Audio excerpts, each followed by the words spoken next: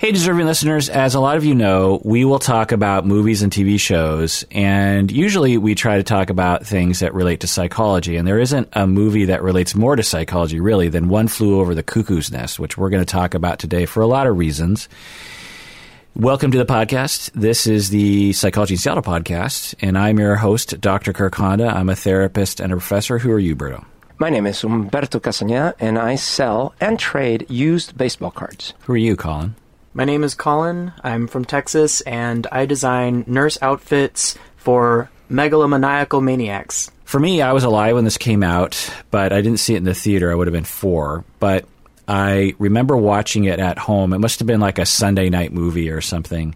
What I remember most is really identifying with Chief, because as a young person of color in a white community, I was always looking toward the non-white people as heroes, in a sense. This is before I had any idea about racism as a topic or social justice or anything. But I remember really identifying with Chief because he was not entirely white, and he even kind of looked a little Asian, because a lot of Native Americans will look a little bit Asian. And sometimes I was mistaken for American Indian. The other thing that I identified with was, as a young person, I was very big. I was comparatively very large. I was always one of the largest people in my class, and not just kind of large, but like gargantuan compared to the people around me. People eventually sort of caught up to me, but in my early years, I really identified myself as kind of like a tall monster like Chief, someone that was very notable for how large and how domineering he was, but at the same time, like, not actually violent or wants to hurt anybody, right? Which is what Chief was like.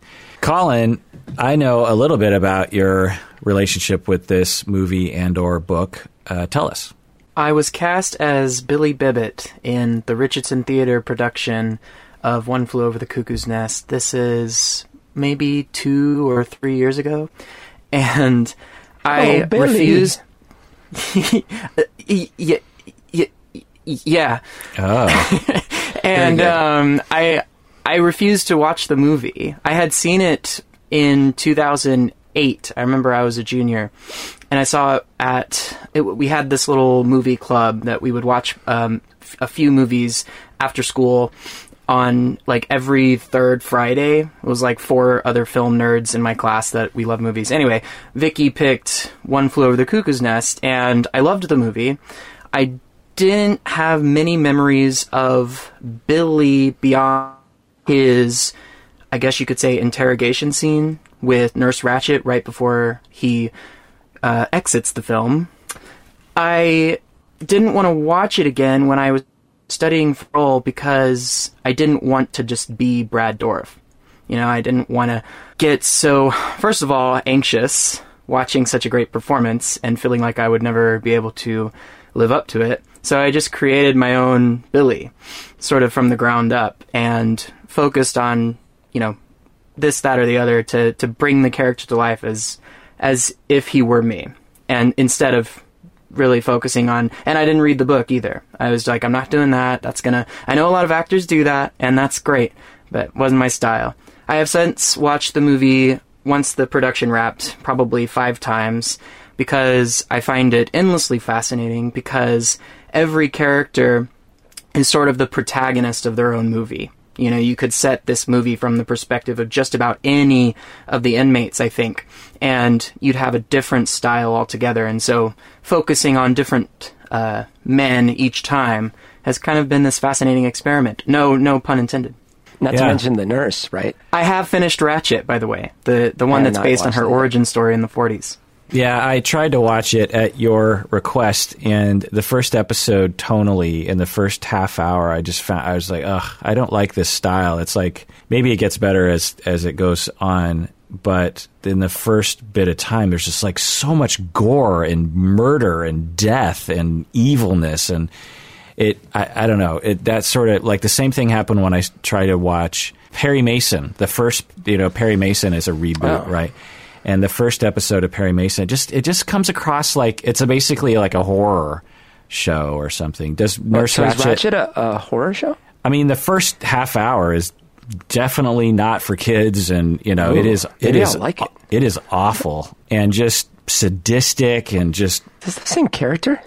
This is the same It character. is the same character, but that's about where it ends. You know, they sort of strip the nuance of the book and the movie, and they in place of nuance, they add a lot more fetishistic stylings to it. So it's more of an erotic thriller than it is a, you know, deep emotional psychological thriller. Not that erotic thrillers can't be psychological. Certainly many of them are, and some of the best are, certainly. But yeah, it ups the gore, it ups the sex, and it ups the camp for sure. It's a Ryan Murphy. I don't know if either of you have watched American Horror Story or Assassination of Gianni Versace, but it's one of his, I guess you could say, more shallow exploits. Yeah. Yeah. Did you like it? I enjoyed it for what it was. You know, it's certainly not art like the way I would call the movie art. I mean, it is art. I'm not going to, you know, give a thumb up my ass and say it's not. But it didn't appeal to me on an intellectual level, but it did satisfy me on a popcorn level. Because I don't know what it is about Ryan Murphy, but he and I like the same things, you know, on a baseline level. You know, it seems like he casts a lot of the people I'm attracted to. He casts a lot of the actresses that I hold in such high regard and are my drag moms, as I would say. So, yeah. But what's odd for me is that one of the things I love about the movie is that actually, even though there's monstrous things that happen, they don't present, even Nurse Ratched is not presented as a monster or some demonic creature. She's like a nurse who's trying to make things work at the hospital or whatever. I guess in the book she is presented a little bit worse, but I've never... Right. The articles that I read said that the actress actually was influential on that decision. She would talk with the director and say that she thought that to make her evil wouldn't make it an interesting film or story. And so she worked with the director and the writers to tone it down. And it's just a brilliant, just genius, because you can really see where she's coming from in a lot of instances. You know, by the end of the movie, you could say, well, what if McMurphy had succumbed to her power? Would Billy still be alive? Yeah, he probably would be. So now McMurphy, how could he know that chaos or freedom of choice or you know, introducing sexuality into the ward would create someone's death? But I'm guessing Nurse Ratched and other people would say that's exactly what we're trying to protect from. These people are here for a reason, and when you introduce, you know, drugs and alcohol and women and all these, you know, kinds of things, then something bad is likely to happen. And I think. So in that way, her character, as I get older, is more sympathetic. I think when I was a kid, I saw her absolutely as a terrible human being, and as I watch it now, I'm like, well, yeah. I mean, there are clearly times when she seems to be, I don't know, just arbitrarily, controlling, especially like the baseball game and that kind of thing. But you could make the argument that she knew clinically that to introduce baseball and sports, and maybe from previous experience, that would result in over-emotionality and problems, you know, for people. But she certainly didn't try to explain that to... right. Yeah, so like I think that's the thing that I like, is that I have problems with her, and certainly a product of its time too, because I mean they lobotomize him, spoiler alert. But like at the same time, I'm sitting there sort of in the middle. It's a gray area, you know. You're like, well, she's got a point here, or whatever. Instead of just, they could have absolutely made it dun dun dun dun. Here comes Nurse Ratched. Oh, yeah. So let's get into the psychology about it. As non-clinicians, the two of you, what do you think about the depictions of psychiatric illness in this movie? Not good.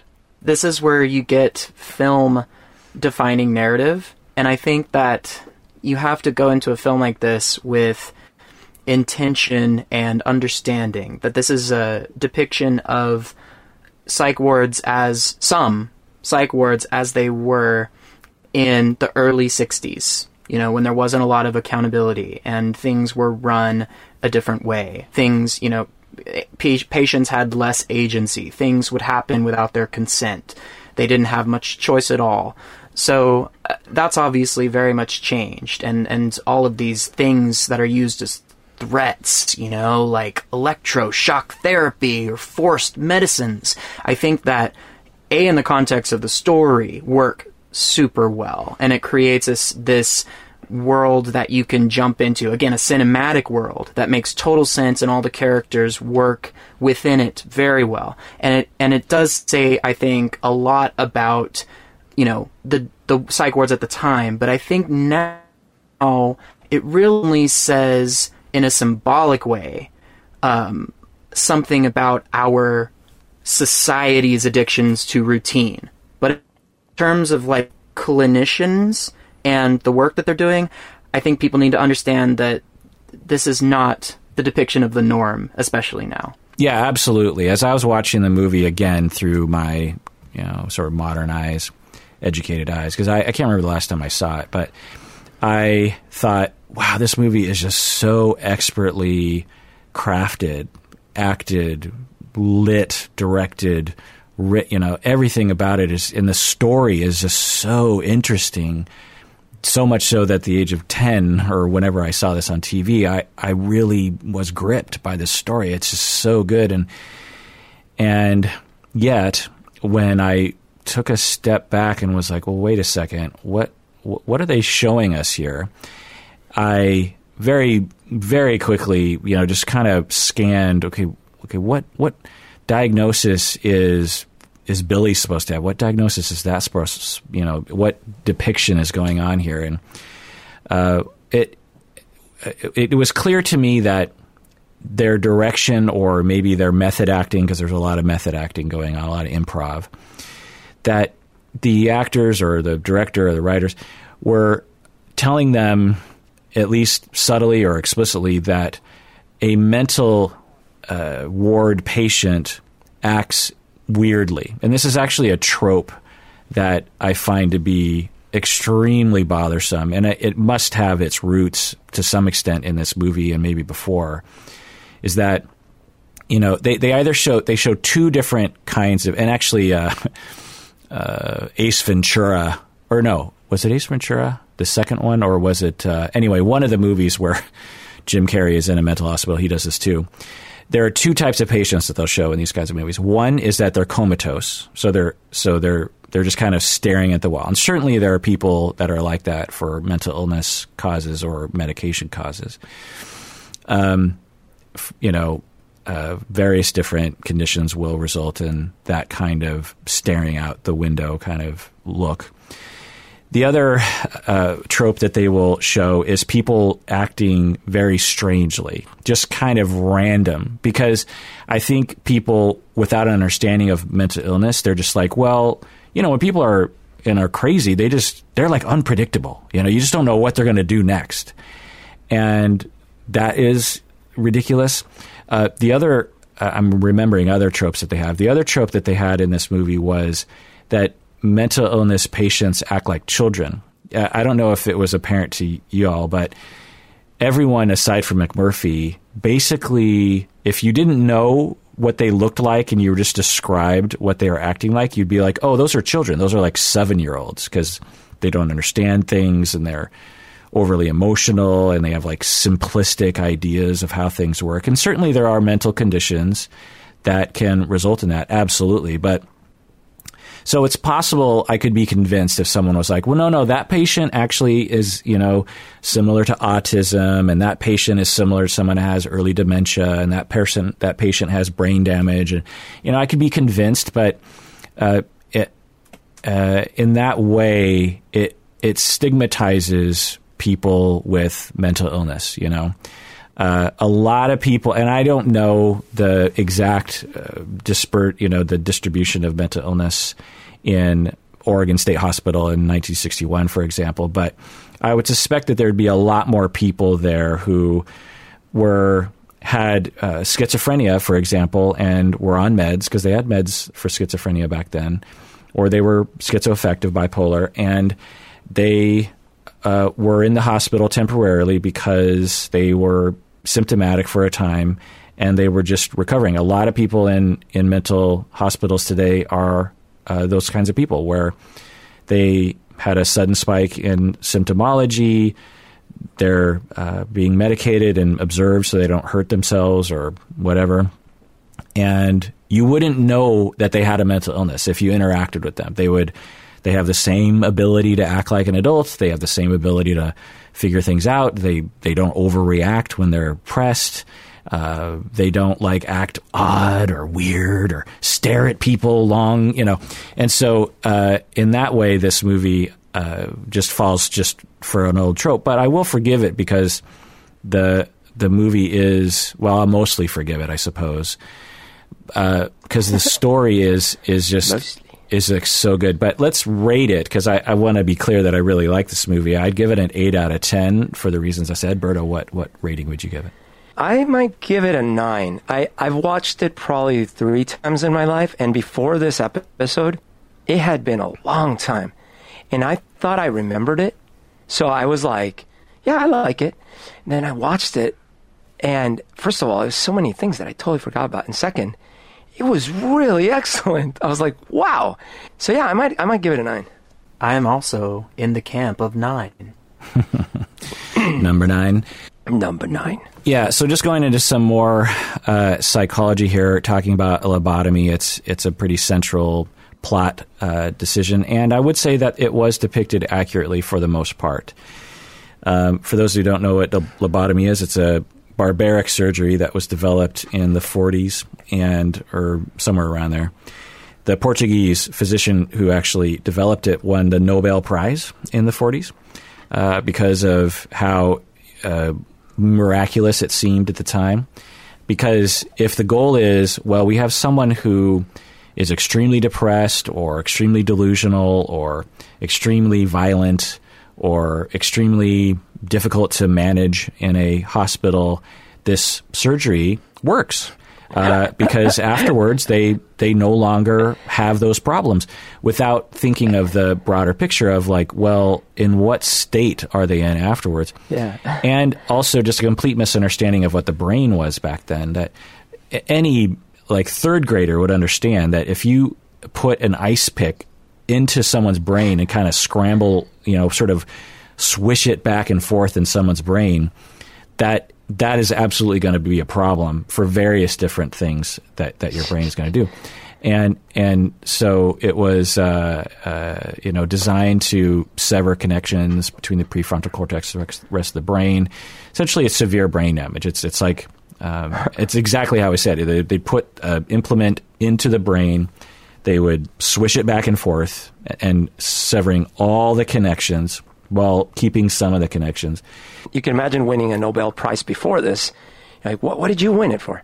Well, I figured out, if a patient's giving you trouble and you can't, really help them, we just kill them. Yeah. It's great. Right. Exactly. They use it a lot on Ratchet, too. It's a huge story element to at least the earlier episodes of Ratchet. Oh, the TV show. But it's very bizarre because it takes place in the 40s. It's they fetishize it, they talk about first of all the main Dr. Hanover is ooh, I can't wait to use this because it's going to get me fame, and exactly like what you were talking about, the Nobel Prize is a thing, and there's some bizarre scenes that are very erotic. That I guess that's my word for the night, is erotic. Where Nurse Ratchet, as portrayed by Sarah Paulson, has Hunter Parrish bound and gagged to this and he's dressed in a priest outfit and he's in bed, and then she's cooing to him, and she goes over with that Sarah Paulson voice and is oh, well, this just has to happen because story plot ABC. And then she like, she's got this like Ryan Murphy outfit on and she pulls the ice pick out like Sharon Stone and like administers the sexy lobotomy. And I'm like, what the actual fuck is happening? God, I'm glad I missed that one. She wasn't the one giving the lobotomies in the movie. What, did she forget how to do it and now she's no longer allowed to do it or something? By the way, was the Portuguese doctor's name Mr. Lobos? Yeah. Tommy Lobos. Tommy Lobos. And by the way, lobotomies were still being performed at the time this movie came out. It wasn't until the late 70s. 79? Yeah. What year was this movie? 75. 75, okay. And 75. That was the year I was born. Yeah. And so the bigger picture here is that it had mixed results. Some of them would end up being like McMurphy in the movie. Some people would literally just die because of, if you have a gunshot to the head, for example, there's a chance you're going to die, and essentially that's on the level of that to some extent. There's internal bleeding, and when you have internal bleeding, you're going to blood actually has a toxic effect on brain matter. Anyway, and from what I remember from my from my brain classes, but some people actually, so there's a spectrum, and a small percentage of people actually seemingly retained at least most of their personality and were better afterwards. Berto, is this a sexist movie? Oh, that's a good question. I mean, it is a product of its time and maybe of the story in the book. The fact is that, by modern standards right now, I think so. The women are either enemies or sex objects. Right. And there's also, just in the description, the McMurphy's description about everything's like, you should be like chasing beaver and blah, blah, blah. So certainly very objectifying. I don't know if when the book was written, that would have been the perception. No, I don't remember even the last time I watched this, which would have been, 15, 20 years ago, noticing how sexist this movie is. Now, there are two different kinds of sexism one could accuse a piece of art of committing. One is that it reflects the time, and it reflects the meaning that a man character in the story has sexist attitudes, for example. I was actually rewatching The Master, Paul Thomas Anderson. Yeah. And the character, played by Joaquin Phoenix, has some interesting sexist attitudes in the beginning of the film. But the creation by Paul Thomas Anderson, could be argued, is not sexist because it is either showing other elements of women, or it's not going along with those notions. So in some way, this movie kind of does both, right? Because the notion that in 1961 you'd have an antisocial criminal with some, shall we say, misogynistic ideas about women mixed in with he likes to hang out with them, that's not surprising, and that would be within the realm of possibility. But they could have easily written this script with a little bit more of the non-male gaze, if you will, right? And it's just as you say, Berto, you either have sort of blank people like the secondary nurses, or you have Nurse Ratched, who is an evil taskmaster, and then you have these other women who are like promiscuous and hollow and objectified, and they're not really... I mean, they're kind of developed at times. You get a little bit... But again, it's another trope of movie writing at the time where floozies, were just written in a certain way where they're always giggling and they don't they don't have any wishes or any, they're just, and they'll do whatever you tell them to, like McMurphy is like, hey, what about you having sex with Billy? And she's exactly. Like, oh. Yeah. Well, and then there's that super creepy scene that you're right, I probably wouldn't have seen through the same lens before, but he's like, all right, I'm going to go with her over here. You stay with her. And like her friend stays and she looks over. She's like, hello? Yeah. And she stays with the janitor, or not the janitor, the guard. But like, she didn't want that. Like, that's not what she wants. And now, like, the guard obviously has intentions. Right. It was a really creepy scene. Right. And again, it's both somewhat accurate to the time, because you could see a man treating a woman like that. But to only have, you know, as a writer, you're looking at the script and you're like, if I was a woman watching this movie, how would this make me feel? Like, Colin, what's your take on this? It certainly is sexist, but I don't think you can take it out. And here's why. Because, okay, so trying to not to dog too much on Ratchet just this whole hour, but in Ratchet she has a lesbian relationship with Cynthia Nixon, and she works with people of color at the hospital, and certainly that probably happened. People probably did work with people of color, and people probably did have lesbian relationships, but I can't imagine that it would have played out the way that it plays out in Ratchet, where it doesn't feel recognizable as truth. And so as a gay person, I'm very acutely aware that Hollywood has realized how homophobic it's been for years, and so they're trying to correct this. But as they do, you know, period pieces that take place, you know, back in the day, sometimes I feel like they overcorrect, and so it feels inorganic.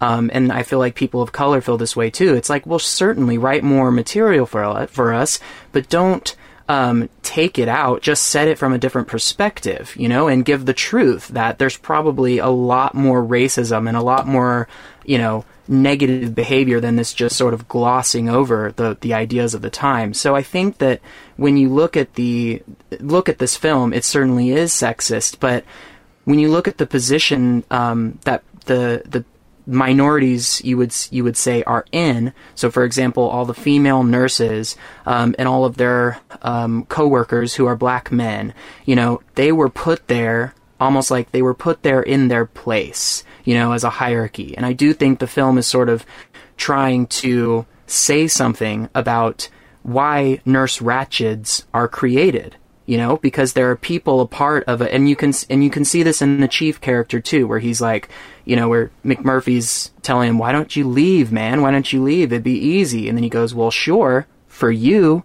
And so in that sense, even though you don't get the scene of Nurse Ratched being like empathetic or talking to her fellow nurses, or, you know, you don't see any of the, you know, the black coworkers talking about how they're so sick and tired of this fucking system, you know, you do at least get the feeling that their behavior is in some way connected to the white power you know, that hangs over them like a dark cloud. In other words, they're evil, quote unquote. Not that anyone other than Nurse Ratched is quote unquote evil, and not even she isn't even. But like whatever you could say are their negative qualities that put them in opposition to our protagonists. It's all a part of a system, and we can't really fault them for it so much. Yeah, interesting. And I remember this being a very clear message that I downloaded as a child, which was, oh, these people are disabled decidedly, and they're in there for good reasons. When Billy has a breakdown at the end, emotionally, and you see McMurphy's face, it kind of flashed to McMurphy, and he's like, whoa, what's going on with Billy? Like, Billy's flipping out. Like, he has kind of a cringe and an almost disgust with what Billy is going through in the moment. And in that moment, I think we as the viewer are supposed to say, oh, that's why Billy is here.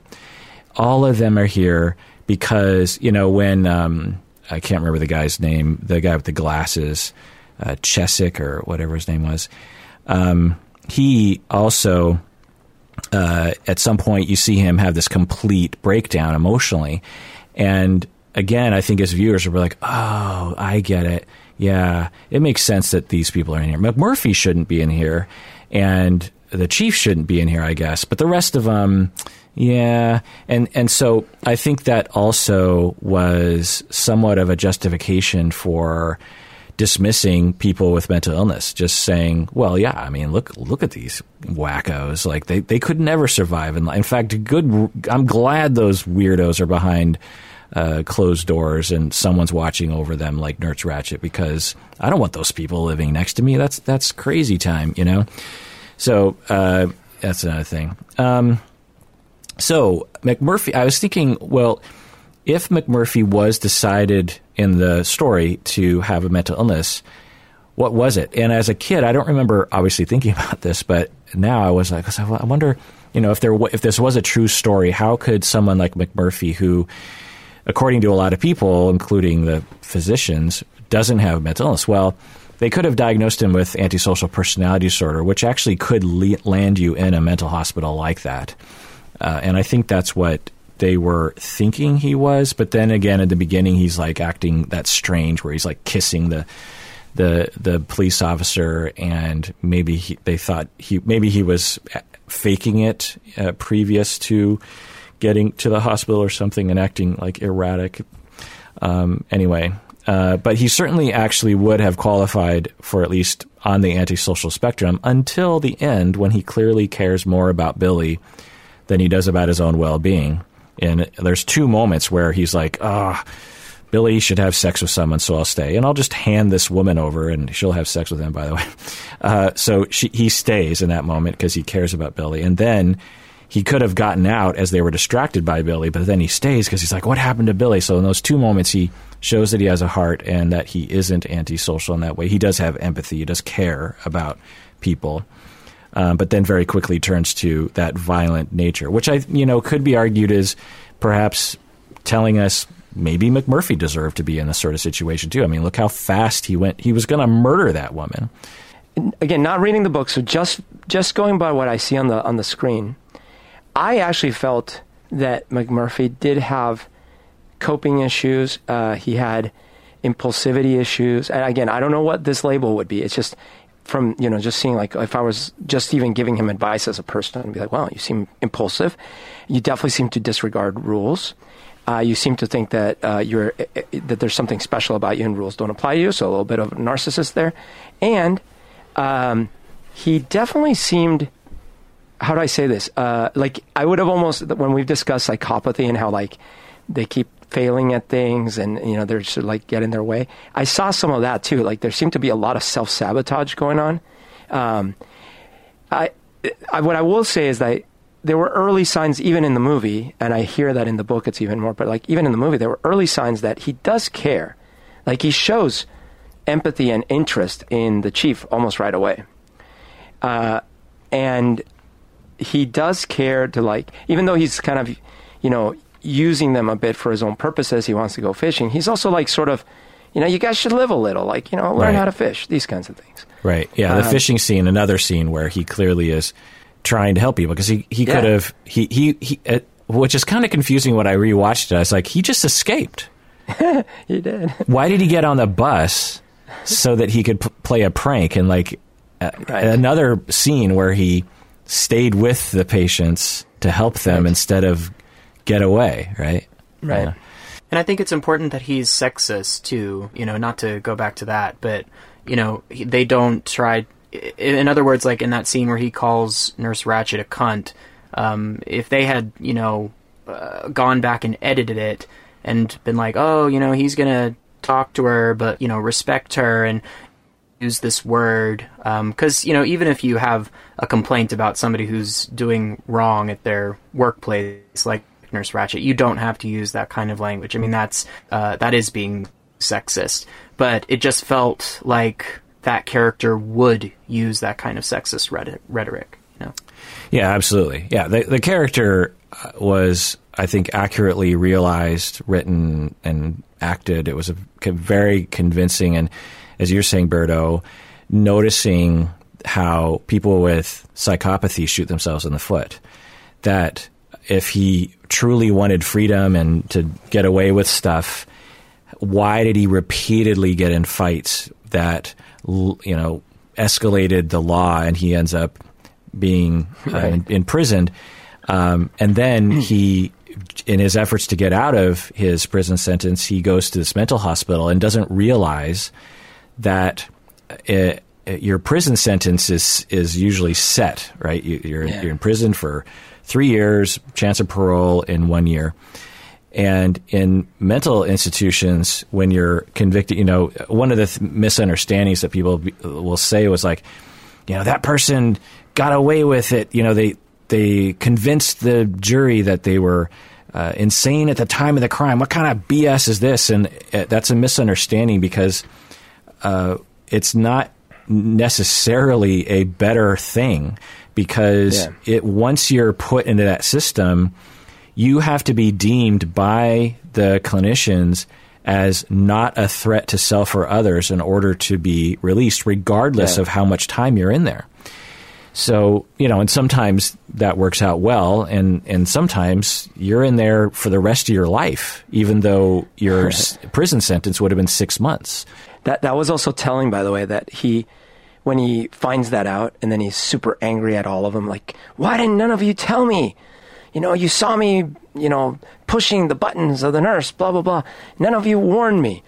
That's such a weird reaction. I thought that reaction, meaning weird as in, okay, maybe you do need some therapy here. Like, that was kind of an odd. And the other one that I thought was really bizarre is when he bets them that he's going to be able to lift that ridiculous thing, the marble water thing, and throw it out the window. It's like, what? Yeah, and again, it's just part of the genius of this movie, the script, acting, directing, is that I had Colin, you're an expert, I think, on this, and when I was watching this movie, and I feel like I've said this before about other movies we've seen, is that I can't imagine this movie being made today in the way that it was made. That there's a style that was present in the 70s that was so much more real, so much more down to earth, so much more grassroots or something. And it's interesting to think, because when you think about movies in the 50s, you think, okay,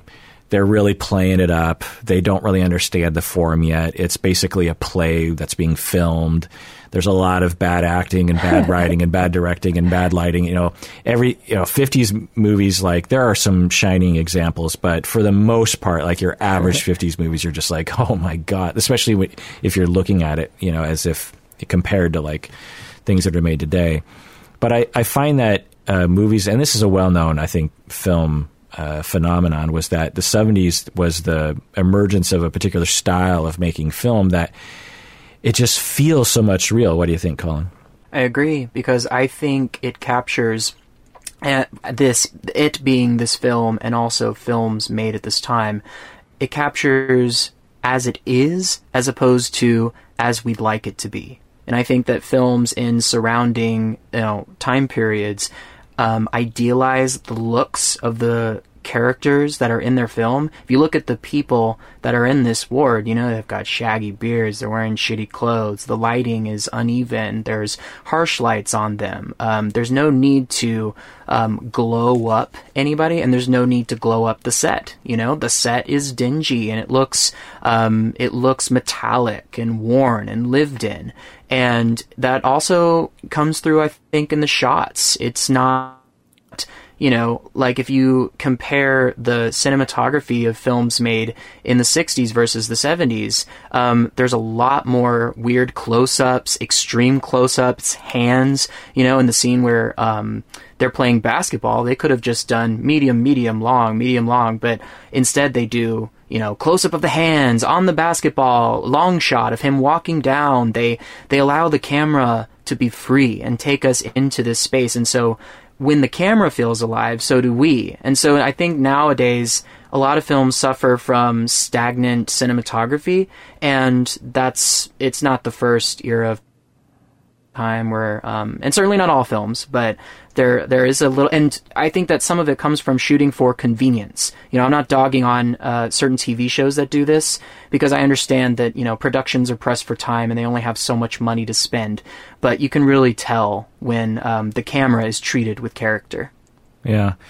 Yeah, you mentioned the hair and the scruffiness. I noticed that too, and I guess in contrast to a lot of the productions of now, that I feel like actors, they want to look their best when they're on screen. You know, they want their hair to look great. They want their makeup to look great because they want to look great as human beings. They, you know, and also, I don't know, but I suspect that hair and makeup has gotten a lot better over the years in terms of the professionalism of the craft. And in this movie, I got the impression like all those dudes just woke up. I don't even think any of them showered, and they just started shooting. And I don't even think that was like on purpose. Like in today's movies, if they were trying to make these kinds of characters, you would be able to, and I often can tell, oh, they took that guy, he was fully showered, and they put a ton of gel or mousse in his hair to make him look as if he just woke up, as if he's dirty.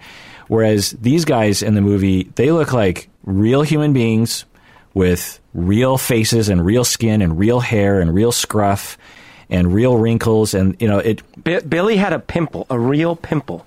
Yeah. A noticeable real whitehead on the side of his head that I noticed clearly in one of those climax scenes. I was like, wow. Yeah.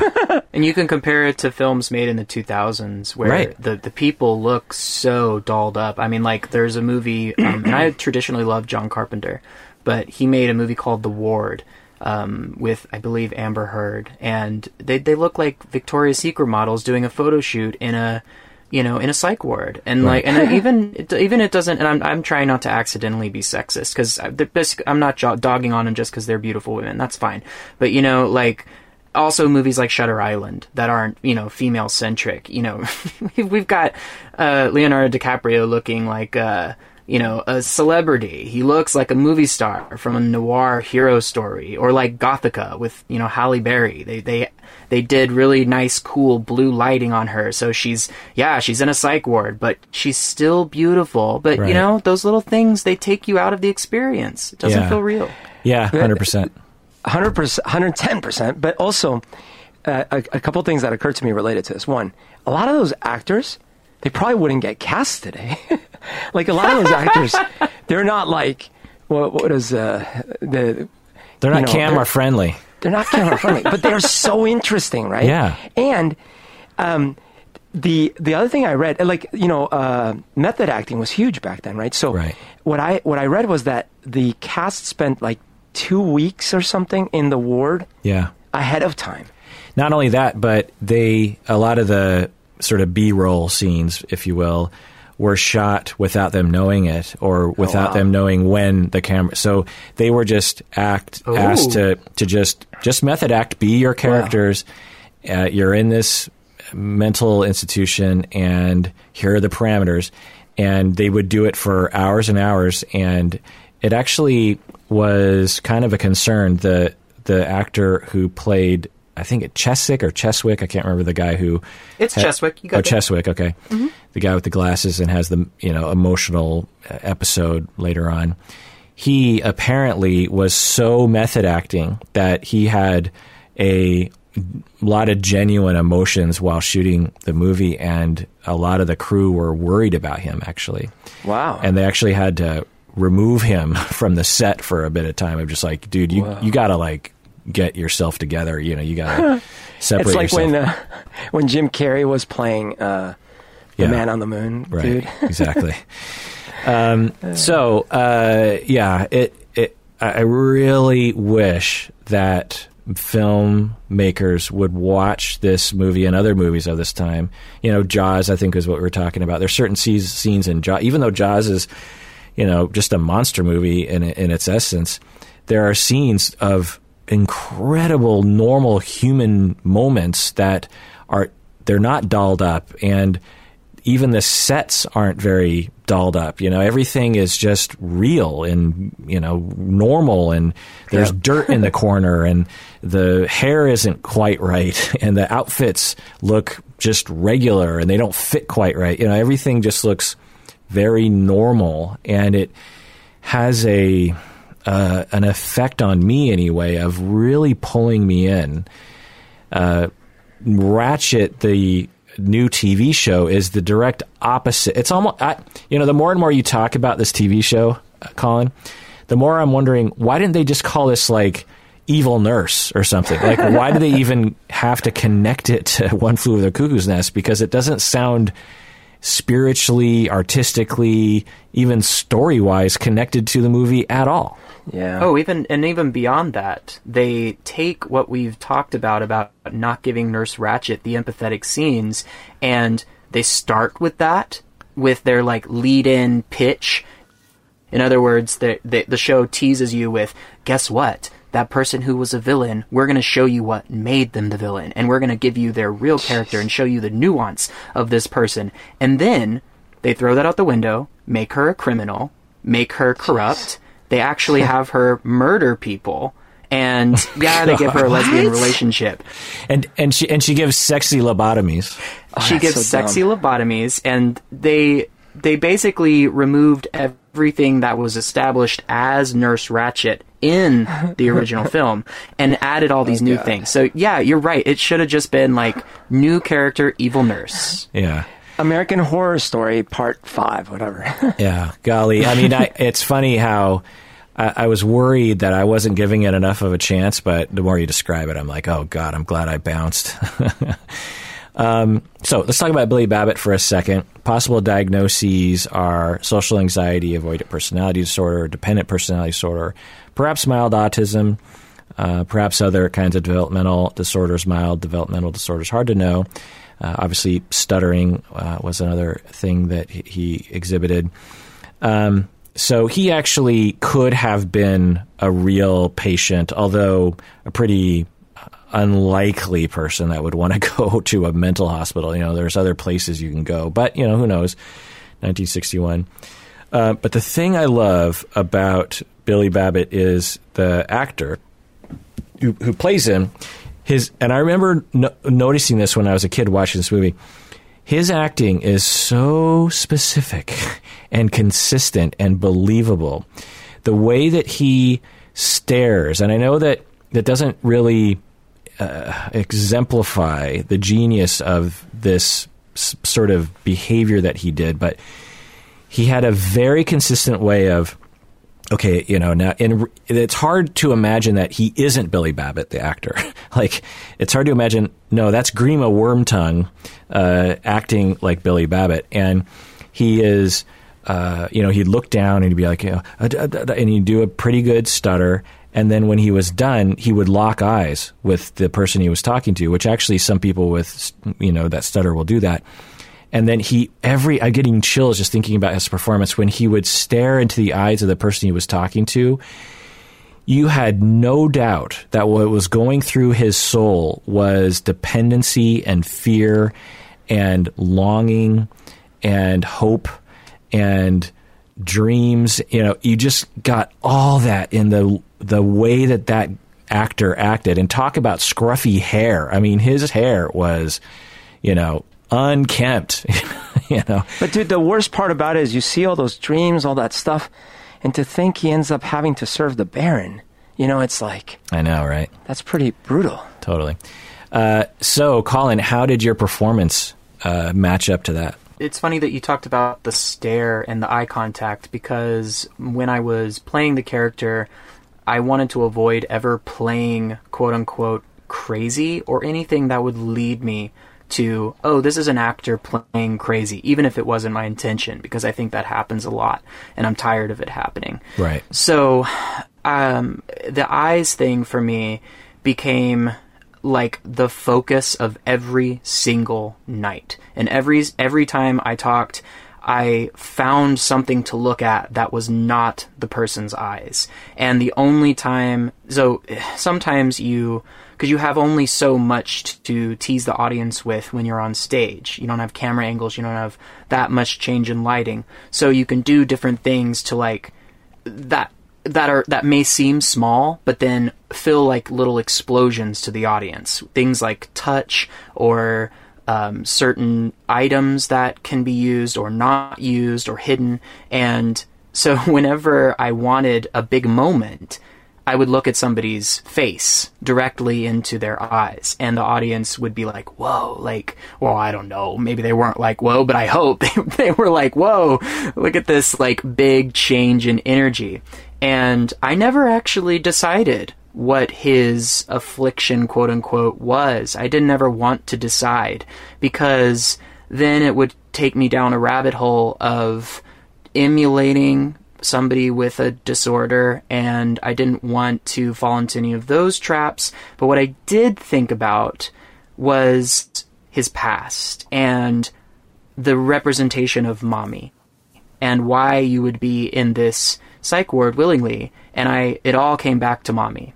And I thought about this figure at home that was possibly sexually manipulative and abusive and controlling and domineering. And I am not making a case for, oh, you experience that, then you must have mental illness. I mean, Kirk, you talk about that all the time, where you can't just say, oh, these factors happen to your life, well, you will become antisocial. Like, not saying that at all. But yeah, and so that's why the actress who played Nurse Ratched, who is this like beautiful blonde lady, I always kind of got even more diminished whenever her character would do things on stage, because I just saw her as mom, you know. You know, Kirk, he's making it sound all artsy, but I actually watched it. I went and watched it, and all he did for half the play is suck his thumb on stage. I didn't suck my thumb, but I did set my hair on fire. I did do that one night. Oh, wait a minute. Maybe I saw the wrong play then. I'm making it sound like his depiction of mommy issues was very simplistic. All he was doing was sucking his thumb. But yeah, I set my hair on fire one night because at some point I played with a match, and I had very long hair, kind of like my quarantine hair now. And I like bent over because I was so enraptured by this flame, because it was a particularly tense scene, and so I was giving all my energy to this flame, and my hair got a little spark, and so the only thing I could do was put it in my mouth. So I just ate my burnt hair to save everybody else. The smell must have been awesome. Was it a lot of fire or just a little bit? It was a like, and then I was like, and I just kind of sucked it all up. What did the audience do? You know, I reacted so quickly that I don't think they did anything audibly. I couldn't notice anything, but I did speak to my friends who came afterwards, and they said, "Oh yeah, you set your hair on fire, didn't you?" That's good. Well, crazy. Thinking on your feet. So, a little bit about Nurse Ratched before going to break. I always thought it was Ratchet instead of... Yeah, me too. It's Ratched. And I've noticed that none of us have been saying Ratched. We've been saying Ratchet. Yeah, Ratchet. Nurse Ratched. So, it's interesting in that respect. It's a Mandela effect. Yeah. So, yeah, exactly. I'm sure that's on one of the lists, right? Did you know it was Ratchet, not Ratchet? Anyway. I think the other interesting part about this film that I didn't notice on previous viewings is how it depicts group suppression, essentially. How you, panopticon stuff, which I can go into perhaps in another episode, but it is a microcosm of how authority will dehumanize a group, will essentially brainwash them, will subtly influence and turn people against each other, will establish control over the most mundane of things, like, no, you are not going to watch baseball, as a way of establishing the broader message of you have no power, and I will listen, I will act like I care, and I will hear you, and I will always be the maternal or paternal, seemingly caring, loving, attentive presence. But the policies that I have very clear justifications for, will very slowly but very surely make everyone feel powerless, no agency. You might as well just stare at the wall and cry, because what else are you going to do with yourself? And you see what McMurphy follows into is that he's not used to that, or he hasn't been socialized into the system, or his personality or issues are antisocial. He's anti-authority. And so for him, he's like, well, you're not, there's the scene where they watch the baseball I found to be particularly poignant in this way of like, look, you can take away freedoms, you can take away my ability for democracy, you can take away, all of my human rights, you can force me to take pills, you can act like you're listening when you're not listening, but you can't take away my creativity. You can't take away my mind. And in my mind, I'm watching the World Series right now.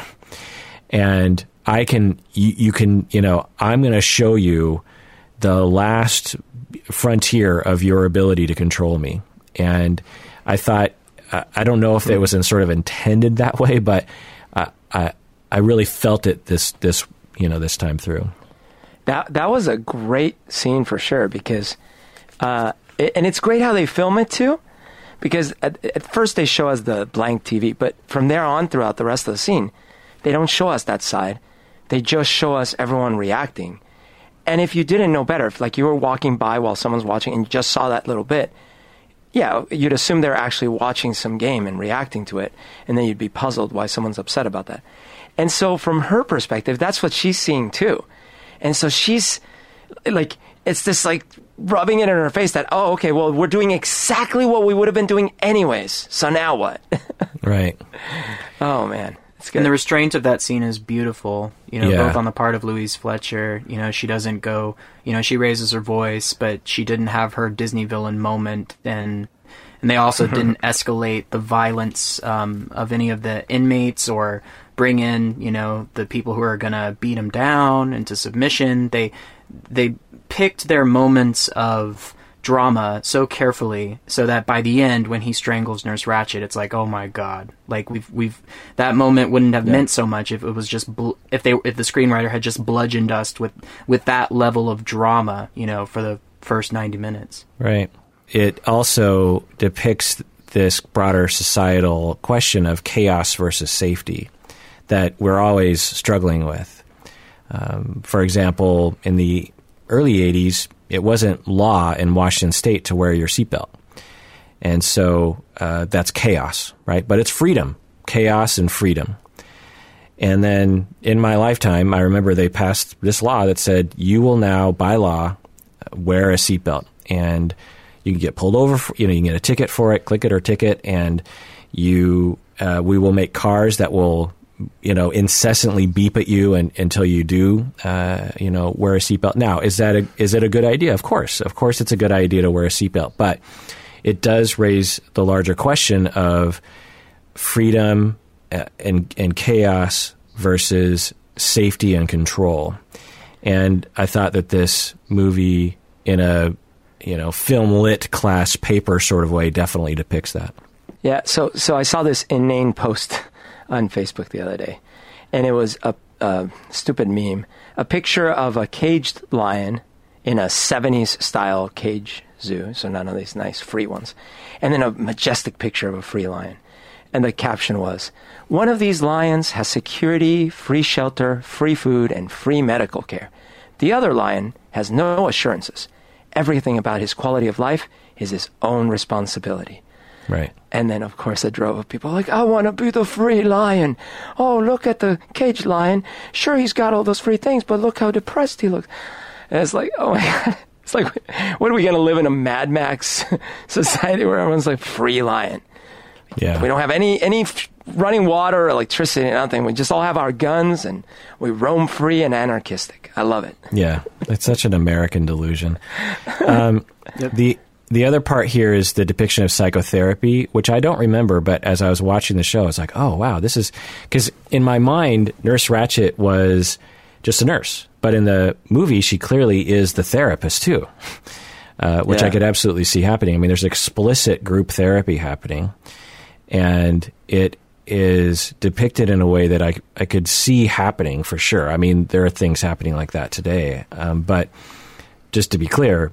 it doesn't resemble any known therapy model in that it was all about control. It wasn't about listening.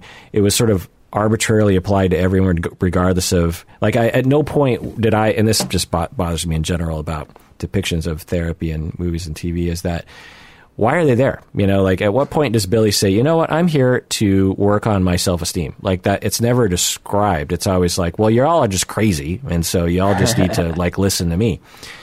And there's a very specific point where she forces Billy to face his traumas, which are something that people will do and just awful. The last thing I'll say is that Nurse Ratched, her hair is so fantastic. The last thing I'll say is I burst out laughing when that guy with the long beard and the long hair is wearing her cap. And it's the next day, and he's wandering around with the cap on his head, and he just looks hilarious. And one of the nurses, one of the orderlies, comes over and just knocks it off of his head. It's just like, I mean, it's this. I just thought that had to have been at least kind of improv in that moment. You know, that's not written in the script. It's just so perfect in that way. In those therapy sessions where it's Nurse Ratched running the therapy, I found it really interesting that she was really worried about breaking the schedule and watching the game. But what's totally not disruptive to their mental sanity is them yelling at each other uncontrollably and throwing things at each other and all, lighting their pants on fire. All that's fine. Right. Yeah. The goal, seemingly, because it had that effect, was control, was keeping them submissive and symptomatic, if you will, while keeping her in absolute control. Now, you could say in the same way with the seatbelt thing, as we said earlier, that when she had complete control, they were all relatively content and safe. And when you introduce freedom and sex and drugs and rock and roll and chaos, which a lot of us would be like, yay, Billy gets to drink and have fun and meet girls and he's having a good time. But then what happens, right? And, whether or not we want to use this as sort of an accurate example of what could happen to an actual human being in a mental ward, but it is a broader question. The very, very last thing I'll say is the scene on the boat when Billy talks to the lady, and he's really trying to get his words out. You have beautiful hair, and I remember that. There's so many scenes in this movie that I remember. It just burned into my brain, and when I saw that scene again, watching it earlier this week, I was like, "Oh my God!" I remember every beat of this scene. I remember every little look that Billy has, and every little tick that he has.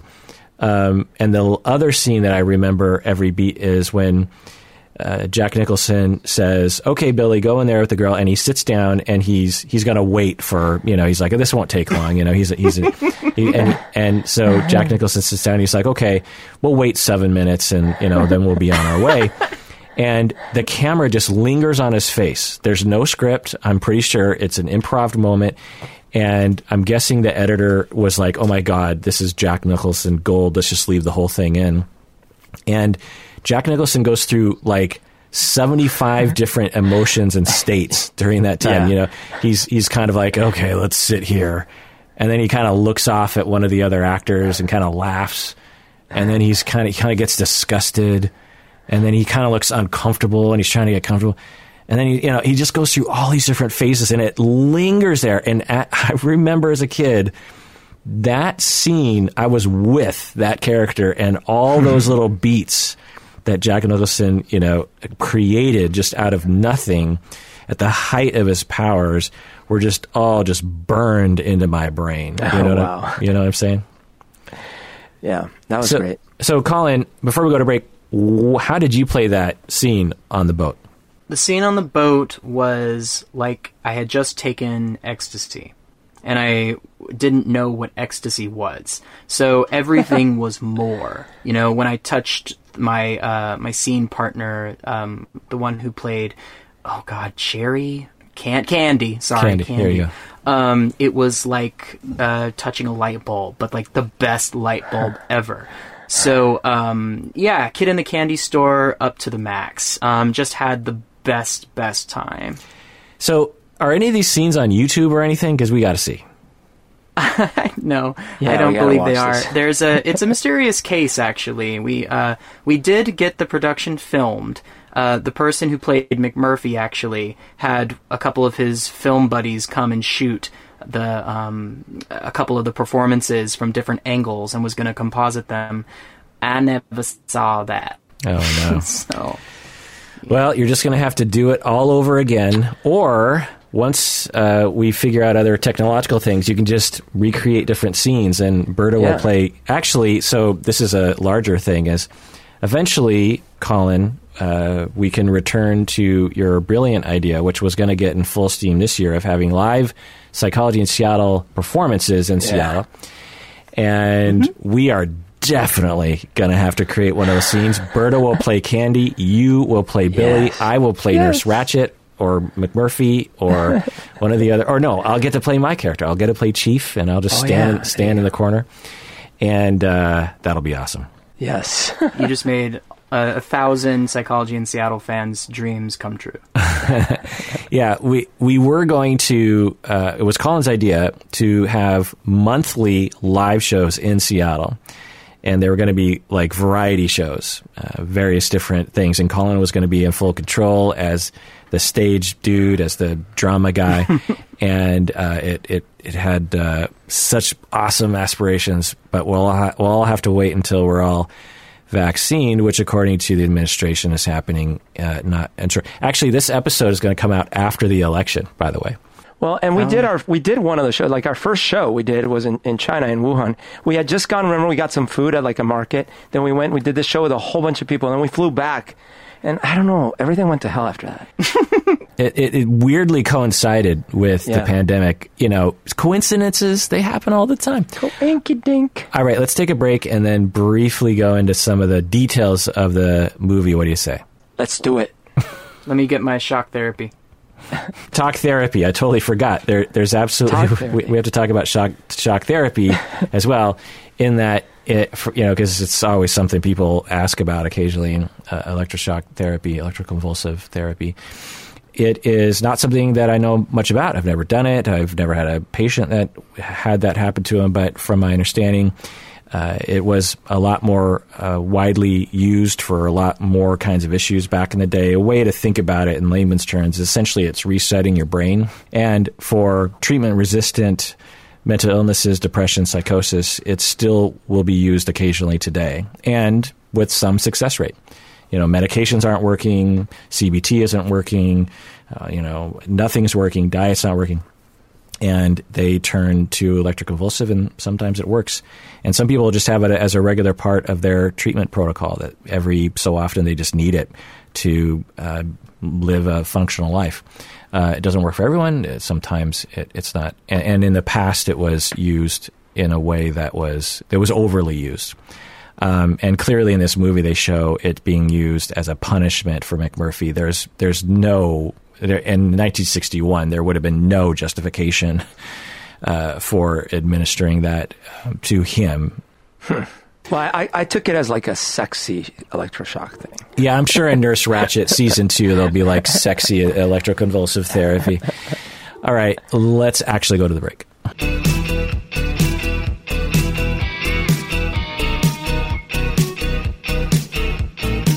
All right, we're back from the break. So, Berto, if Nurse Ratched were to convince everyone in group therapy to become a patron of the podcast, what would they sound like? Hi, I would like for each of you to go around and explain to me your flaws. No, I need you to sit down. I need you to sit down. And you, navigate to Patreon. You're not listening to me.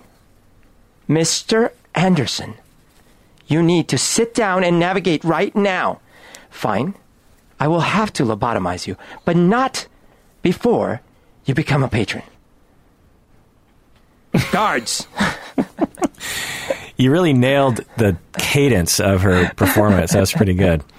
I could see the hair almost. Some details about this movie. 1975, it was in production for like a long time. Kirk Douglas actually wanted to get the movie made, and he wanted to be McMurphy in the 60s, but couldn't get the movie completed. And so by the time it came out, his son Michael Douglas produced it, I believe. Yeah, and that's why Danny DeVito was in it. Right, exactly. They were college roommates. Right. The writer actually worked in a mental hospital before writing the book, and observed patients before and after a lobotomy, so he actually worked in his own experiences with that. Director Milos Forman, is that how you pronounce his name? Milos Forman? Milos. He has made a lot of movies after this that I recognize. He made some before that I didn't recognize, but after he made Hair, the movie, he 79, 81 Ragtime, 84 Amadeus. Amadeus, which is my favorite movie. 89 Valmont, which I don't remember. 96 People versus Larry Flint, which seems like a very different movie. I totally forgot that was him. Wow. 1999 Man on the Moon, which you mentioned earlier. We were talking about, yeah. And 2006 Goya's Ghosts, which I don't recognize. Very interesting set of movies that he has made. I mean, Amadeus doesn't resemble this movie at all. That's crazy. Or People versus Larry Flint, or Man on the Moon. I mean, none of these things seem connected. I would never have thought any of these movies were directed by the same human being. What flexibility, huh? Yeah. What range. And what great movies. I mean, People versus Larry Flint is a underrated movie. Yep. Very good. Woody Harrelson gives a excellent performance. I feel like we have been denied better roles for that actor. Man on the Moon is amazing. Amadeus, obviously, but anyway. Courtney Love isn't in both of those, is she? I don't know. She's in Did Man you on the say Moon. you didn't know or you didn't recommend Goya's Ghost? I didn't know that movie. Is it good? Oh. Yeah, it's really interesting. It's got some great performances by Javier Bardem and Stellan Skarsgård, who I also really enjoy. I mean, it's again, as we've already said, a very different style. You wouldn't have any idea that it was One Flew Over the Cuckoo's Nest director. It is Courtney Love. I just looked it up. She's in both of those movies. Interesting. Yeah, he tended to use a fair amount of same actors throughout different movies. Apparently, the director and Jack Nicholson had a huge fight during the movie. What am I getting this from? Mentalfloss.com. Jack Nicholson refused to speak with Foreman, the director, for a large chunk of the production. Nicholson took issue with Foreman's suggestion that the hospital inmates would be unruly at the beginning of the movie, and Jack Nicholson was like, no, they should be under control in the beginning of the movie, and my character, McMurphy, should actually create chaos, which is the right choice, by the way. Of course. Yes. Yeah, and apparently for most of the film, the director and Nicholson didn't talk other than what they had to communicate about, which makes me wonder if that's how we get such a good Nicholson performance, because he was unleashed from an actual director. Wow. You know what I mean? Because he clearly is improving a lot of the movie, Well, but what's confusing to me is, so it sounds like Jack Nicholson won in the end. Yeah, right. And I guess he was too big of an actor at that point? I'm trying to... It's always hard to know, but I would suspect, given my understanding of Foreman's career at that point and Jack Nicholson's career, was Jack Nicholson had like 1,000 times more clout. Yeah. So he wins the day, but then Milos is like, grumpy. Now, the thing is, I do see his point. Like, you could have had it that way, where, because depends on what you consider success. If you consider success like the people are actually better adjusted because he starts exposing them to lit life, then maybe at the beginning, Nurse Ratched is like trying to control them through control, but it doesn't work. Oh, I see. Could see it. But I do agree that cinematically, the way it plays out is brilliant. Well, a more cynical, depressing, perhaps realistic storyline to the themes, not to mental illness, but to the themes of chaos versus control is much better served by Nicholson's choice, right? Yeah. Academy Awards, it is one of the 3 movies of all time to win the Big 5. Best Picture, Best Director, Best Actor, Best Actress, and Best Screenplay. Do you know the other 2 movies, Colin, that got the Big 5? No. I know one. I know one of them. What is it? Silence of the Lambs. Yeah. Oh, wait, the other one. No. It's not the Big 5 because not actor. I was going to guess Lord of the Rings, but certainly that would not be actors. No, it's a movie from 1934 called It Happened One Night, which I'm guessing none of us have seen. But by the way, I also thought the other one had been Kramer versus Kramer. Oh. But then I found out, and it won all 5, except the female one was supporting. Oh. But I'm like, why did she only get a supporting role for that? Yeah. Yeah, sometimes their line between best actress and best supporting actress. So like a couple years ago, or maybe last year, I remember being like, how is that person like supporting? They're like one of the main characters in the film. Because like Nurse Ratched wasn't in every scene. She was very key in the movie. Right. And neither was, what's her name in Kramer versus Kramer. But she was the wife. Like, come on. Yeah. Like, anyways. It also won, or it was nominated for Best Supporting Actor for the guy who played Billy. It was nominated for Best Score, Best Editing, Best Cinematography, but it didn't win those. Let's see. The writer of the novel, Ken Kesey, sold the film rights for $20,000, which would have been quite a bit of money back then, honestly.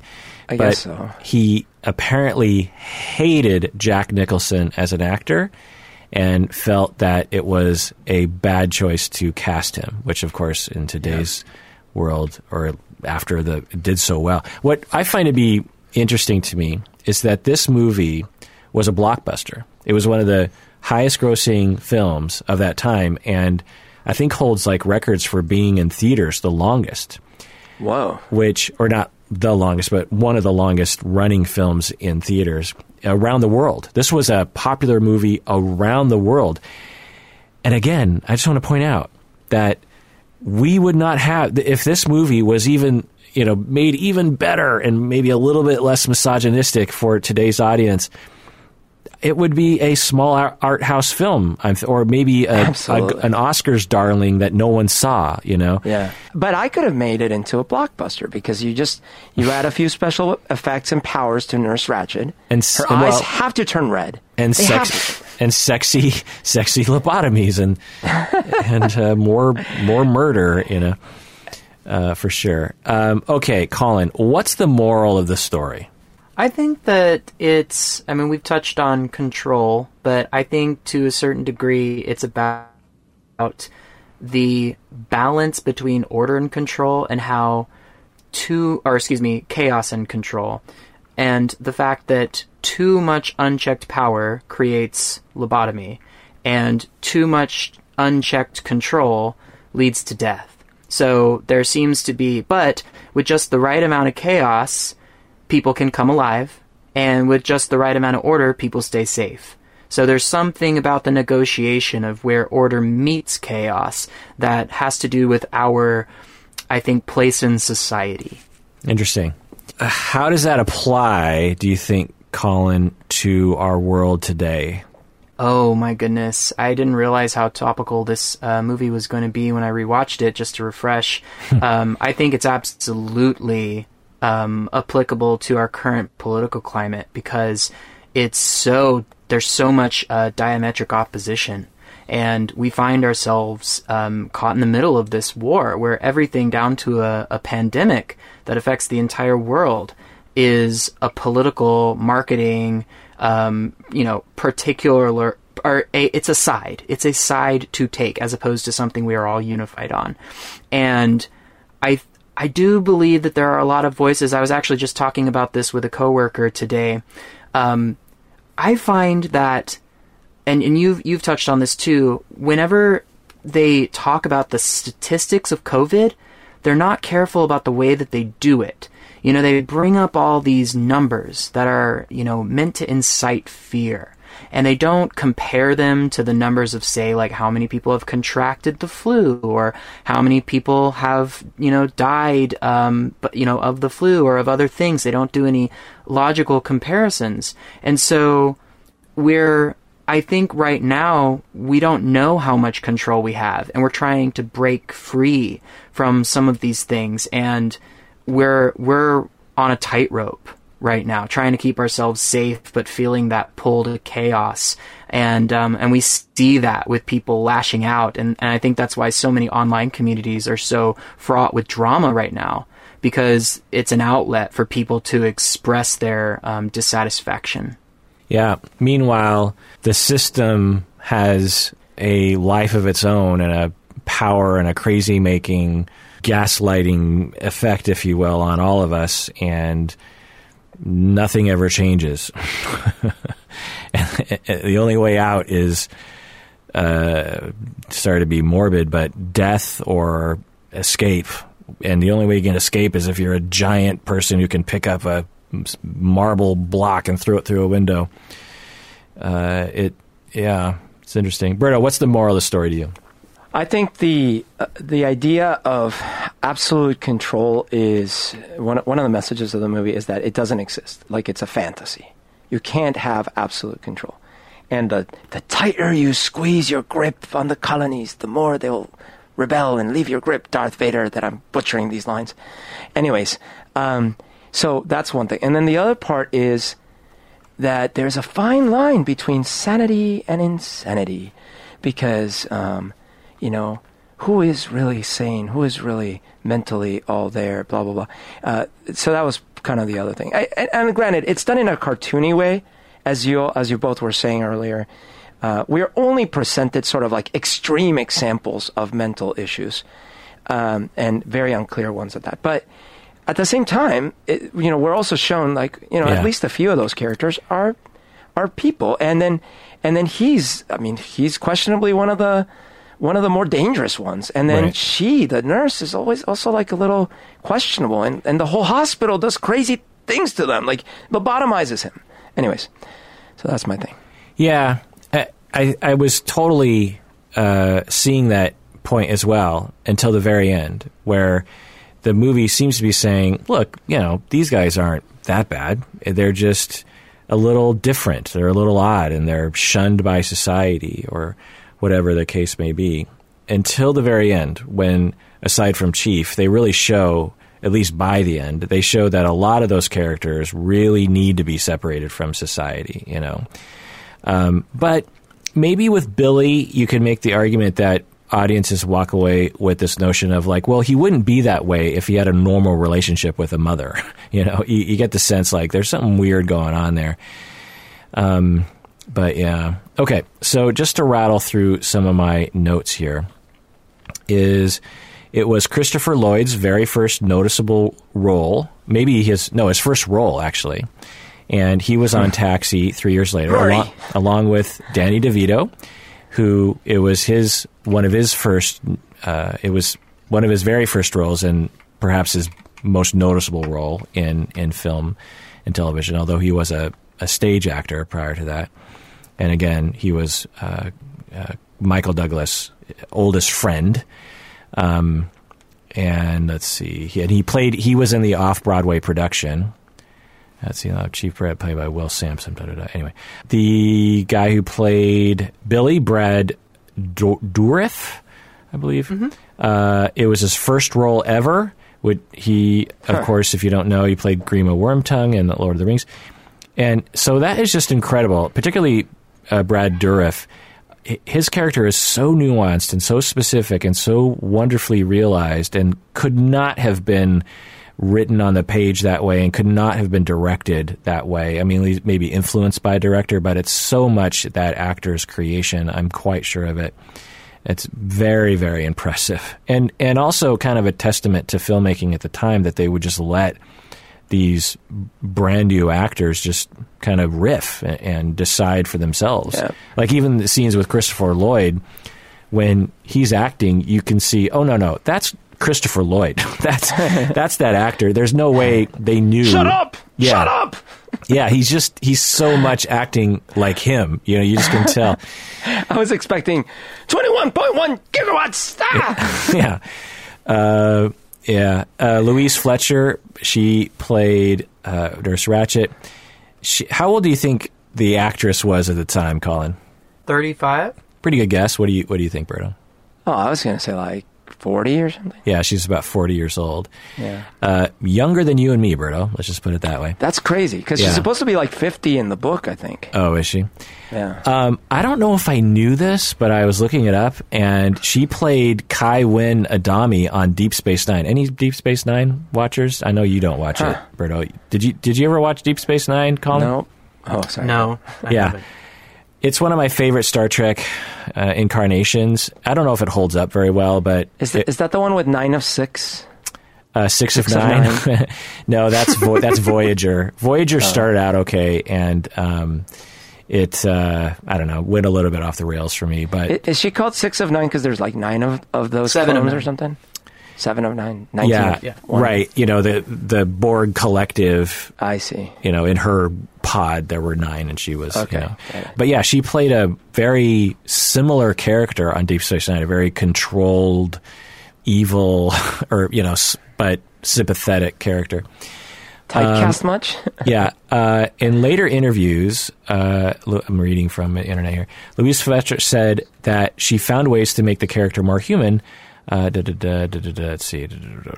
I can't remember where I wrote this down, but she apparently was so put off by this character because it was so evil to her. It felt so hard. It was hard for her to play this role. She felt very bad for treating the other actors the way she was treating, that she didn't watch the movie for years afterwards because she just, I don't want to watch myself treating other people like that. The other thing she did was that there was so much method acting that she was worried during the production that all the actors would think she was like Nurse Ratched, that she was a bad person. So one day at the end of production, she stripped down to her panties and walked around the psych ward. What? In front of all the actors and everyone else. Okay, you know, you got to think this is 1974 when they're filming this, and it's a very different time. But there's a picture of it on the internet. So if you want to Google that, you can Google Louise Fletcher, panties or nude on set, and... That's a pretty effective way to change everyone's perspective about you. Yeah, that's what she said. So other people, let's see, Kirk Douglas spearheaded the first attempt. He wanted to play McMurphy. When production began 10 years later, Douglas was too old to play the part. People considered for McMurphy were Gene Hackman, Marlon Brando, and his personal favorite, Burt Reynolds. Oh. So Burt Reynolds was famously... now, as a younger person, Colin, what associations do you have with Burt Reynolds? The rug? Didn't he pose on a rug? Yeah. Yes. Well, and he has a rug as a lot of chest hair. What else do you associate with him? Anything else? I saw him in a movie it was a noir. I don't know how rewatchable it is, but it's called Tempted, set in Louisiana with Saffron Burrows. Okay. And you obviously saw Boogie Nights. Yes. Yeah. So that's all your association with Burt Reynolds? That's it. So Burt Reynolds was a god in the 70s. Yep. He was in all the best movies. He was, he was the epitome of the American man. Mustache, swarthy, lot of chest hair, super cool, in all the right movies, snarky. He was, I think, in Playboy, famously. I mean, he was bigger than any star could be today, honestly. And I feel like there are certain things about the 70s and 80s that people understand today. You know, like everyone understands that Thriller and Michael Jackson was big in the 80s. You know, even people as young as Colin understand that. But for some reason, Burt Reynolds was just, after 1985, just became like just lost in history. But for those of us who went through that time, he was gigantic, and it makes total sense that he was considered for this part, because he was, you know, Gene Hackman, Marlon Brando, Burt Reynolds. These were the biggest actors. Jack Nicholson. You know, these were all people that. And to exemplify how big of a star Burt Reynolds was, does anyone know other roles that he was offered, not just considered for, but offered, and that he turned down? This is just a short list. Berto, do you know? Indiana Jones. No, that's close. It was another... Star Wars. I think I know this one, actually. What? Wasn't it James Bond? Yeah, both of those. So Yeah. but you're both right. James Bond without an accent, because I'm an American. Yeah, so Han Solo, he said in an interview, "I didn't want to play that kind of role at the time. Now I regret it. I wish I would have done it." Also James Bond. After Connery left in the 70s, he was absolutely on the list of just like, of course. He had the same look, but he's American. Yeah. I don't know how that would have worked exactly. What's a fake accent, Miss Moneypenny? I guess. I just can't imagine that. He was also offered the role of Michael Corleone in The Godfather, played by Al Pacino. Oh. Which makes a lot more sense at Al Pacino, because Al Pacino was not a star the way Burt Reynolds was at the time, and James Caan and Marlon Brando. You know, they wanted big stars in that movie. But it worked so well that the character that was a no one in the family that was Right. becoming the boss was Yeah, of not course. someone we had a preconceived notion of. Yeah, of course, it's like, how in the world would Burt Reynolds as Han Solo? Like, I mean, at least that one I can kind of imagine, but Michael, anyway, he was supposed to play John McCain and Bruce in Die Hard, John McClane. Oh, John McClane. Yeah. It's getting hot, like, remember my song? I know that song. John That's how I McClane. usually remember it. Berto wrote a song with John McClane in the lyrics. But when I say it fast, people thought I was talking about John McCain. Like I was getting all political. How did that full line go? What, Oh, man. in context. You're putting me on the spot. I don't remember. She's getting, it's getting harder and more insane, like John McClane. Only Okay. harder and more insane, something like that. Yeah. Okay, well, we're going to need a re-release of this soon. Well, it's on It's on Spotify. the stuff. Yeah, Spotify. you can go to Spotify, go to Missionary the Band, It's the and last song. click on Aquarian. Oh, I'm gonna. And the previous, well, anyway, Jack Nicholson's role in Terms of Endearment, he was supposed to play that role as well. Oh, actually, I could have seen that. I Yeah. could have seen that. Yeah. Other kinds of things is, I thought that some of the actors were overacting at times. The patients. I thought some of the times I was like, okay, let's tone it down a little What bit. are you talking about, Kirk? Yeah. Let's see. I was just looking at other things in my notes here. This is great. So when producers were shopping the picture to studios, 20th Century Fox was interested, but with a catch. 20th Century Fox would agree to distribute the film, but only if the filmmakers would agree to rewrite the ending, because they wanted what change, Colin, do you think they wanted? Rewrite the ending. Well, usually they want someone to be punished more. Did they want Nurse Ratched to die? Interesting. Berto, what do you think? Yeah, no. Of course, they wanted him to escape. He was gonna see Right. freedom. Yeah, they Oh, wanted, happy ending. Yeah, that's Yeah. it. The happy ending. right. They wanted McMurphy to live and escape. Damn. And Michael Douglas refused. He said, nope, there's no way we're going to do that. It's going to ruin the movie. And they put the whole project on the line, and United Artists stepped in and distributed the film. It's so awesome. Like, by the way, as I said, I had forgotten a lot of things. Towards the end, I was trying to figure out, wait, how does this end again? Right. I remember there was in my mind, there was this big riot at the end, and something bad happens, but I couldn't remember the details. And I was shocked, genuinely shocked. From moment to moment, I'm like, right, oh, he kills him, oh, God. And then, wait a minute, oh, they don't lobotomize him. Do they oh, my God, they lobotomize him. Yeah. I think I didn't guess. Then the Indian, the chief kills him. I mean, yeah. that's crazy. It's so That's dark. why I didn't guess that was the change, because in my head I'm thinking, yeah, something sad does happen, but there is a happy ending per se, because someone does escape. Because the chief escapes. But it's so sad, he chokes him. Everything is sad about the ending, except, the slight little, well, I guess he gets away. He feels like a mountain. Yeah. Yay! Man. Yeah. All right, everyone out there, please take care of yourself, because You deserve it.